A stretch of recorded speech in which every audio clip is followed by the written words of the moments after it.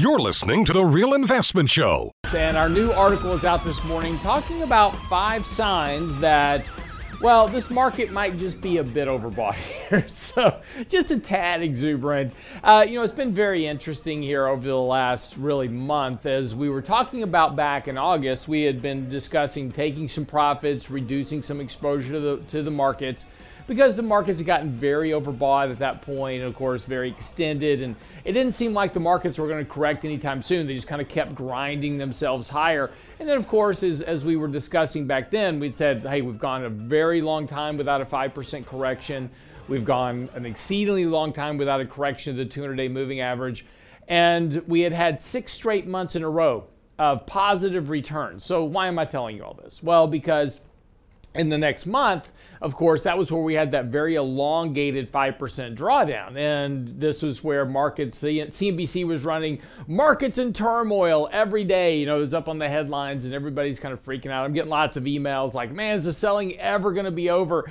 And it certainly seemed terrible, but this was just a very normal kind of decline that occurred in the markets and a correction. Well, it's interesting here that after that correction, and of course all the angst that came along with it at that point, markets are now back at all-time highs. And it's very interesting now because investors are once again back to this, markets are never going down again. It's all good. I listen to headlines and I listen to media people and they're like, next year is going to even be better. And whatever happened this year is passé. Next year is going to be even better. Well, there's a lot of things that have to go into that, right, to make that occur. It doesn't mean that next year can't be another strong year for the markets. It certainly could. I'm not saying it can't.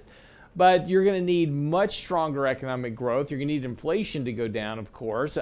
You're going to need earnings to continue to grow and profit margins continue to expand at the pace that they're doing. And these are all very small odds that can happen. There's a lot of headwinds that are facing another year of exponential earnings growth. And again, remember, when we look at earnings growth and we look at these type of things, this is all coming off very weak annual comparisons. Remember, we're comparing third quarter of this year to third quarter of last year. So that was where we were just coming out of the pandemic-driven shutdown. I'll get that spit out. And, we're just now getting people kind of really back to work fully, et cetera. So again, those year-over-year comparisons are going to become much tougher. And now with inflation running at over 5% in the near term, that's going to really put pressure on profit margins ultimately. That's going to put pressure on consumer spending. And that's going to also be problematic on a year-over-year basis because, again, inflation on a year-over-year basis, we were comparing against very low levels of inflation in 2021. Now we've got very high levels of inflation going into next year. So again, this is all going to make these comparisons. And that's really what all the market's about. It's about comparisons. Where were we against this other mark? That's what we kind of look at. And psychologically, that kind of feeds right into that as well, is that we had this big correction. And so now markets are going up. And as investors, we tend to forget that markets have these corrections on a regular basis. And we get all kind of caught up in the moment, right? It's like when we've got a hot streak at the poker table and we just kind of keep laying on the bets, right? So this is really kind of the thrust of the article that we've written today. It's on the website, realinvestmentadvice.com, talking about these 5 signs to pay attention to. And we'll go through those through the show today as well, because also yesterday's article was kind of the prelude to this one, talking about the vast, if you go back to 1900, right, and look at the data going back to 1900, we've got a very, very large extension in the markets that have never existed before. So, there's a lot of things that are occurring in the markets that are not normal. And a lot of this has to do, of course, with, the massive amount of liquidity that's been put into the market, of course, by the government. We had the $1,400 checks. We had $5 trillion of liquidity kind of pumped into the market through various programs last year. Then we had the Federal Reserve doing $120 billion a month. That's $1.2 trillion in liquidity every 10 months, right? And so that's been just another massive amount of liquidity that's been finding its way into the markets, either directly or psychologically. It doesn't matter. We've talked about that before. Whatever the case is, and however it is functioning, that Federal Reserve support is lifting asset prices. And in fact, the Federal Reserve came out yesterday. There's been a couple of talks this week. Richard Clarida was out yesterday. But the Fed making note that valuations are elevated. And going into next year, one of the risks to the markets, and this is from the Federal Reserve saying, look, if we have a resurgence of the virus and have to shut down the economy again, or if something happens that creates a shock to the markets or basically changing investors' attitudes about equities, the markets are very extended here, and you could have a very, very large correction very quickly. And again, the Fed's kind of noticing this. And this is a bit problematic for them because, again, if you take a look at that last FOMC meeting, which just happened last week, and we were talking about this, they opted to say, well, inflation is a problem. We recognize inflation being a problem, but we're not back to full employment yet, so we're going to be very slow about hiking interest rates. And the reason for that is that if you begin to hike interest rates, you're going to slow economic growth. That's what interest rates do. They're like a brake on economic activity. So if I increase interest rates, that means the economy will slow, and guess what happens to employment, right? Companies start to lay off employees and do those type of things to deal with a slower economic environment. So the Fed's really trapped between this inflationary pressure, which also weighs on the economy, and this idea of getting back to full employment. So, but by being cautious with that and by keeping the kind of the monetary policy and accommodative policies very easy, they're also opting to keep the market inflated here, even though they recognize that there's a valuation risk. So it's a very thin rope that the Fed is walking right now, and the smallest type of policy error, whatever it might be, underestimating inflation, overestimating employment, could all lead to basically a big unwinding of markets. Now, I'm not saying that's going to happen. I'm just saying that's a recognizable risk. Even by the Federal Reserve, they recognize it. The market tends not to talk about it much. The media doesn't talk about it for sure because the media just keeps telling you to buy stuff because it's going up. That is a true case. But right now markets are going up, but they're very extended. They're very overbought, and they're very optimistic. And this is kind of what we cover through today's article. And we kind of go through this idea, something that we'll talk about on the show today in a little bit more detail. But this is the time when you start thinking about risk management. I had a conversation with a friend of mine yesterday talking about this stretching of a rubber band in the markets, and that there's a point in time that that rubber band has to relax before you can stretch it again. And that was very much the case back in August. And then we relaxed the rubber band essentially through that correction in September and October. Now we're back to very, very stretched, even more so than we were back in August. So what causes the correction? What's going to happen that's going to make this massive run, for the exits by investors? Who knows? Could be something as simple as we've talked about before. Mutual fund rebalancing is coming up, and that happens over the next month. It's going to start slowly right around Thanksgiving, picks up steam going into the first 2 weeks of December. Typically, you tend to get a correction, 1, 2, 3%. And again, we're not talking about a major crash. And this is kind of one of the misnomers that people make. They think when we talk about a correction, we're talking about the market crashing. We need to be all in cash. No, just a small pullback here. Relax that rubber band so you can A, buy things cheaper, and B, enjoy the ride on the next trip up. We'll get into more of this after the break. Don't go away. And welcome back to the show this morning. I'm Rose Robert. So on our website this morning, we've got two articles out, one yesterday and one today, talking about, and they kind of go in sequence together. The first article from yesterday is talking simply about the deviation from exponential growth trends. And look, I know that's a bunch of technical mumbo jumbo, and for you math geeks, you get it, but for everybody else, they're like, oh my gosh. Look, all it tells you is, again, when we're looking back at history and you're looking at things that are abnormal to how markets work, these are just those kind of warning signs that you should at least be paying attention to kind of what's going on. And look, right now, we're having this conversation almost daily in our office.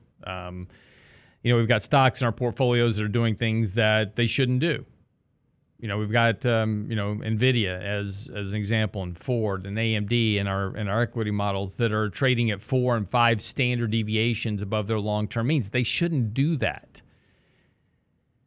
but they are, and that's just the way that the market's working right now, and it looks like it's going to continue to do that today.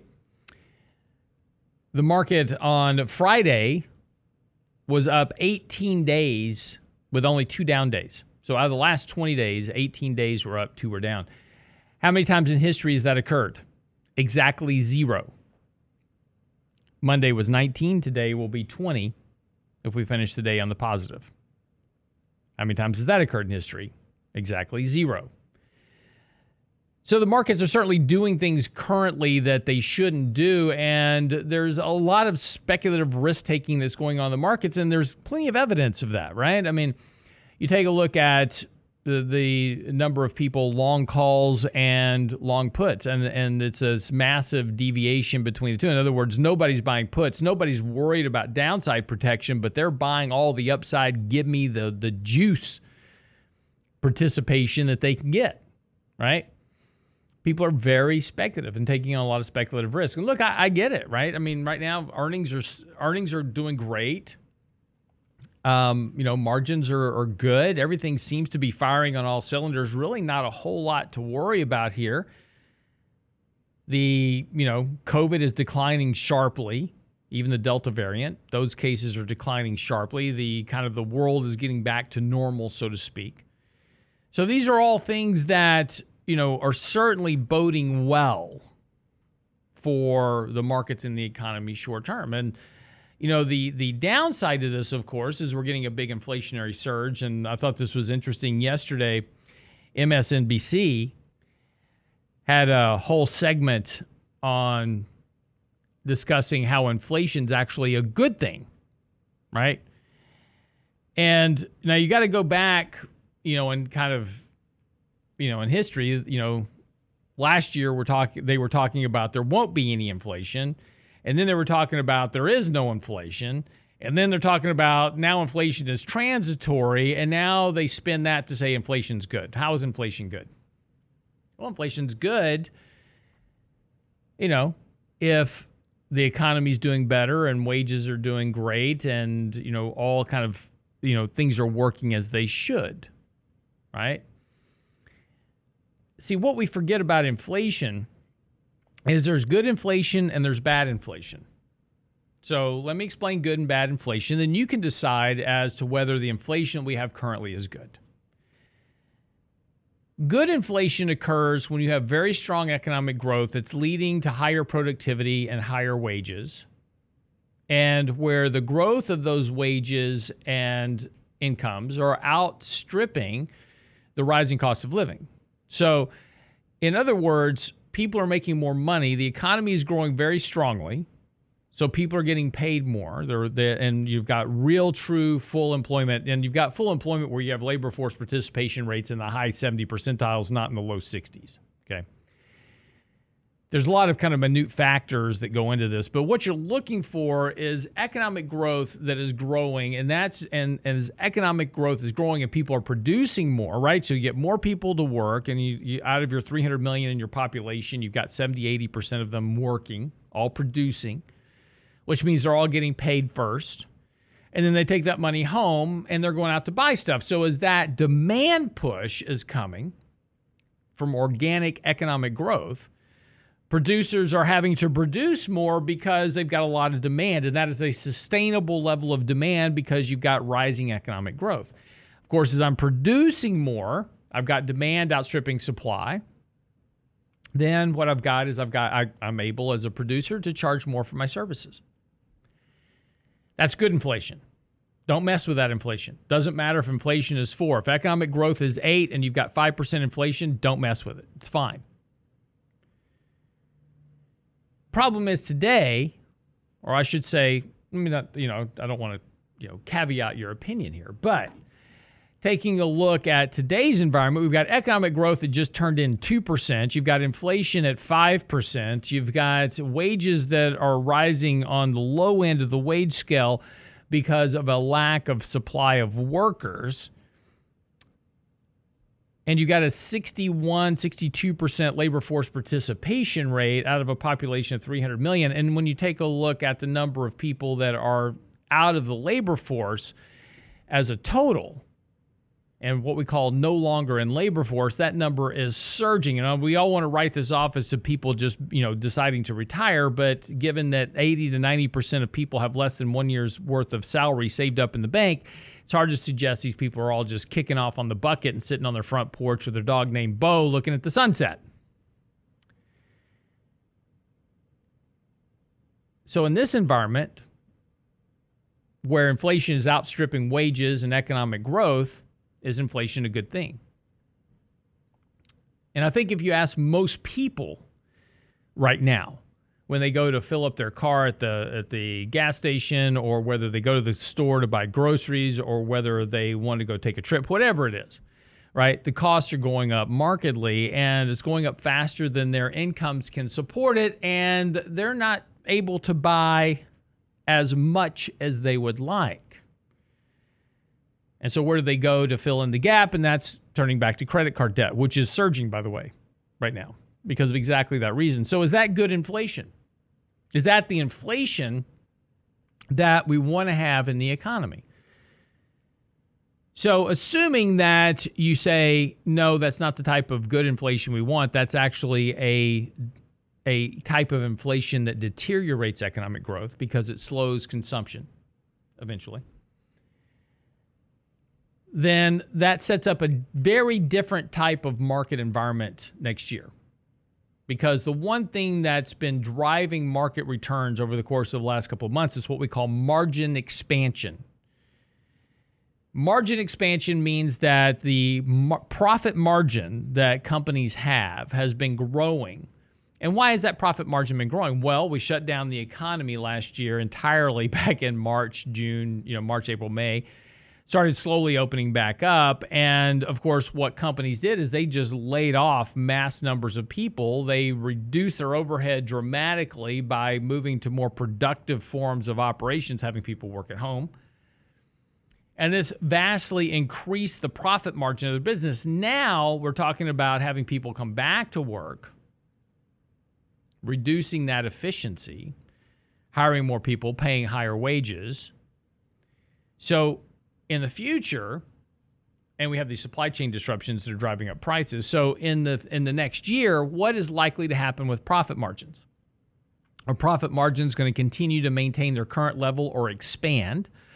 Or are profit margins going to decline as the cost of higher cost, whether it's employee cost, benefit cost, price cost, etc., comes into the companies, and the companies have a choice. Either I can absorb that cost or I can pass it on to consumers. Now, assuming I can pass it on to consumers and consumers will pay a higher price, then I have some pricing power with consumers, then maybe I can maintain my current margin levels. Probably not going to be able to expand it much, but I'll probably can maintain it. However, what happens if I go to pass on that profit margin, pass on that inflation to consumers? What happens to my profit margin if they refuse to pay it? Or what I mean by that is they start buying less of my product, good, or service. Then my profits are going to decline. So at some point, a company may have to make the choice of absorbing that inflationary cost. And of course, if they absorb that inflationary cost, in other words, they take the higher cost of product, they don't raise the price of their goods or services in order to remain competitive in the markets. If they don't raise their prices to offset the incoming inflation, then that erodes profit margins. So the big risk to companies over the course of the next really year, and when we talk about earnings growth expectations that are very elevated, we talked about this on the show, I think last week, that expectations are above the long-term trend for the first time ever in history, right? The expectations are that we're about to grow earnings faster than has ever occurred in history. Question is who is likely to get disappointed? The markets or consumers? And that's one of the things that we overlook here in the markets. And this is the one thing the MSNBC is overlooking, is that, trying to make this narrative that inflation is good. Of course, they're also trying to support the current administration. The problem with higher inflation is when consumers can't absorb it. And there's already evidence that we may have already reached that point. Be right back after the break. This morning, General Electric is going to be up about 20%-ish at the open. We'll see how this thing opens. But General Electric, which through several times in market history was one of the largest cap companies in the world by market cap. It's been at the top a few times, dropped off, and the last time it was there was back in the early 2000s. Since the dot-com crash, General Electric has been slowly kind of reorganizing themselves over time. And after the financial crisis, they did some more, spinning off, assets that were not performing well, et cetera. And of course, General Electric is this kind of giant behemoth conglomerate that was, in aviation and healthcare. Then they spun out and got into financial services with GE Capital. And, pretty much wherever they saw opportunity, they were establishing kind of a beachhead. And some of it worked out well, a lot of it didn't. And GE has been, having a lot of struggles ever since. And in their latest innovation, and this is, of course, about 3.5, 4 years now, since they were removed from the Dow Jones Index. And GE was in the Dow Jones Index for like 100 years, just as a reminder. They were removed about 3.5, 4 years ago from the Dow. GE announced today that they're going to split into 3 companies. And this is after years of activist shareholders that have been pushing really for structural changes to try to unlock some of the value, because they do have some very valuable assets. Their energy business, their aviation business, their healthcare business does very well. And the problem with it being all locked up into one company is that the bad units were dragging down the good units. And so now the goal here is to split the company up into 3 parts. So I'm going to read this for you just to make sure I get it all right. The split will create 3 separate companies focused on aviation, healthcare, and energy. The healthcare unit should be separated by early 2023, so it's not going to happen quick. And the separation of the company combining GE's renewable energy and GE power units is expected to be finished by 2024. What remains will be the GE aviation unit. So once they get their healthcare, their energy, and their aviation spun out, there'll be 3 different companies. So if you want to just be in the GE healthcare unit, you can do that. Spinoffs are hardly a new thing. Of course, like I said, they've been really kind of shrinking the size of the company ever since the financial crisis. The GE name will live on with the aviation unit, which will continue to be led by GE CEO Larry Culp. Originally, GE was founded in the late 1800s by Thomas Edison. Of course. And so we'll see kind of what happens here, but the stock is responding very positively this morning because, again, if you own GE, at some point in the future, you're going to get all 3 companies when it gets split up. But again, this is good news for GE. They've been struggling for a long time. We'll see if this truly works to kind of unlock some value. But if you've been long GE here, kind of as a shareholder, you're finally going to get a little bit rewarded today. The stock has been performing okay this year, but this is going to get a nice pop this morning. So we'll see what happens. But kind of an interesting story. I think we're going to see more of this activity. Again, there's a lot of this activist investing going on right now for companies, and particularly in the energy space. We're seeing a lot of this. ExxonMobil, of course, recently picked up new board seats from a company called Engine One, which is really focused on trying to convert ExxonMobil to more green energy production, less efficient, more costly. But hey, we got to do more of that, right? Royal Dutch Shell is being kind of pushed at this moment by Dan Loeb over at Third Point Capital for the same thing. Excuse me. Trying to break up Royal Dutch Shell into 2 units, one being for legacy oil and gas assets that would be just paid out over time and eventually eliminated, and then new capital and new infusions of cash into the renewable energy side of the business, which is less efficient, less profitable, but that's where we want to start putting money. And if you can figure that out, well, there you go. But that's kind of the goal by a lot of these activist investors trying to jump on this whole bandwagon for, clean energy. So we'll see what happens. Again, we talked about this before. We saw this back in the late 90s. And here's a quick take for you, by the way. In the late 90s, we were talking about how sin stocks were terrible and that, investing in cigarette stocks was, a dead cat and you shouldn't own them anymore and it's terrible. Here's a question. Since 1970s, if you invested in Philip Morris or in Apple, which one made you more money? A $10,000 investment in Philip Morris has now made you $27 million. It has been an absolute killer, and that's with dividends reinvested because, this is, one of the problems when it comes to investing is we get off onto these themes of, we want to be conscious investors and we want to do this and that. Your investment does nothing. When you buy a stock, it doesn't even move the needle for a company because you're buying so few shares. They don't even know you exist, right? And, the problem ultimately is that you've got to buy enough shares of a company to go get a board seat. So, figure out how much you've got to own of GE as an example, or of Philip Morris or of Apple to garner a board seat. And if you can do that, well, you can actually start influencing decisions. This is the whole premise behind Warren Buffett, right? You want to invest like Warren Buffett, you've got to buy enough of a company where you're on the board of directors and you can force the direction of the company. You buying a few shares of Apple or, Tesla or whatever, you're not doing anything except giving somebody else money. There was a guy selling his shares of Apple and you bought them and y'all exchanged money for shares. That's it. That's all that occurred. You're not influencing the decision of that company at all. So from that standpoint, understand what your job as an investor is, which is to make your money grow. That is your job. So forget all the fad investing, forget all of the, theme investing. It doesn't matter.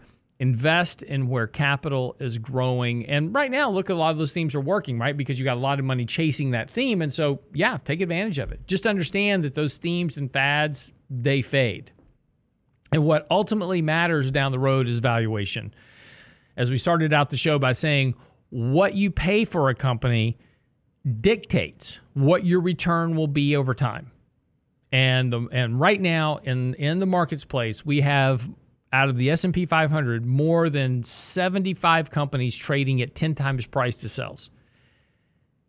That is an astronomical valuation for companies. And having 75 out of 500 trade at 10 times price to sales or more is a record by far of any other point in history. All it's telling you is that investors are paying way too much for money and for assets. And eventually, that doesn't play out well because the company, the earnings of the company, and the revenue of the company cannot grow fast enough to support those prices. So again, regardless of what you think, your job is very simple as investors, to make your money grow. That's it. Forget all the other stuff and invest accordingly. Manage your risk so that your money grows safely over time. That's your whole job. That's why I'm writing an article right now called Buying is Easy, Selling is the Hard Part. Because, it's easy to buy stuff, particularly in this type of a market where things are just going up every day. It's like, I just buy something and it goes up. And that's the great thing about a bull market. Bull markets cover up a whole variety of investing sins. And the bull market forgives you for making these sins. But ultimately, when that market changes, the bear market side of the transaction is not so forgiving, right? It's kind of like instead of a bull and a bear, we should have a devil and an angel, right? During an angel market, the angel just forgives you all the way, right? Oh, it's okay. I forgive you for making that investment. It's okay. Devil's not so forgiving. And he'll punish you every single time. And during a bear market is when that occurs the most. All those investing mistakes that you made, all those, overestimations, all those, overpayments for valuations, all those things that you did that the angel was forgiving you for, the devil will punish you for multiple times over and will punish you more than you ever thought possible. And we've seen it before. If you've ever lived through a bear market, you know exactly what I'm talking about. You know exactly what I'm saying. And see, and the problem for a lot of, people on television today and the media, as well as, a lot of, writers and people on TikTok and Twitter and all these other places that are, spouting, investment advice and having trading classes and all this. They've never been through a bear market. If you go take a look, when did they start investing? Some of them just a couple of years ago. Some of them maybe 2011, 2012. They've never seen a bear market. They don't know what it means, and they don't know what happens during a bear market. But these are lessons that we only learn through experience. And once you've been through 1 or 2 or 3 bear markets, you learn these lessons. These are just simple investing axioms. It doesn't, it's not rocket science, and it's not anything mystical, and it's certainly not bearish. It's just simply an understanding. As I said earlier in the show, it's like driving a car. You understand the rules of the road, and you follow those rules. And if you do that, you get to your destination safely, and that is the whole point of investing. I'm Real Lance Roberts, wrapping up the show for today. Be back tomorrow, of course, with Danny Ratliff right here. Be sure to go to our website. Our new articles are out. We have one on the Technically Speaking post of the day, which is talking about the 5 signs the markets are way too bullish, and talking about long-term trends of market. That was Monday post. It's all there for you on the website, realinvestmentadvice.com. While you're there, also get registered for this weekend's Candy Coffee. Love to see you there. We'll be talking about markets, money, and more. See you next time. It's a rich man's world.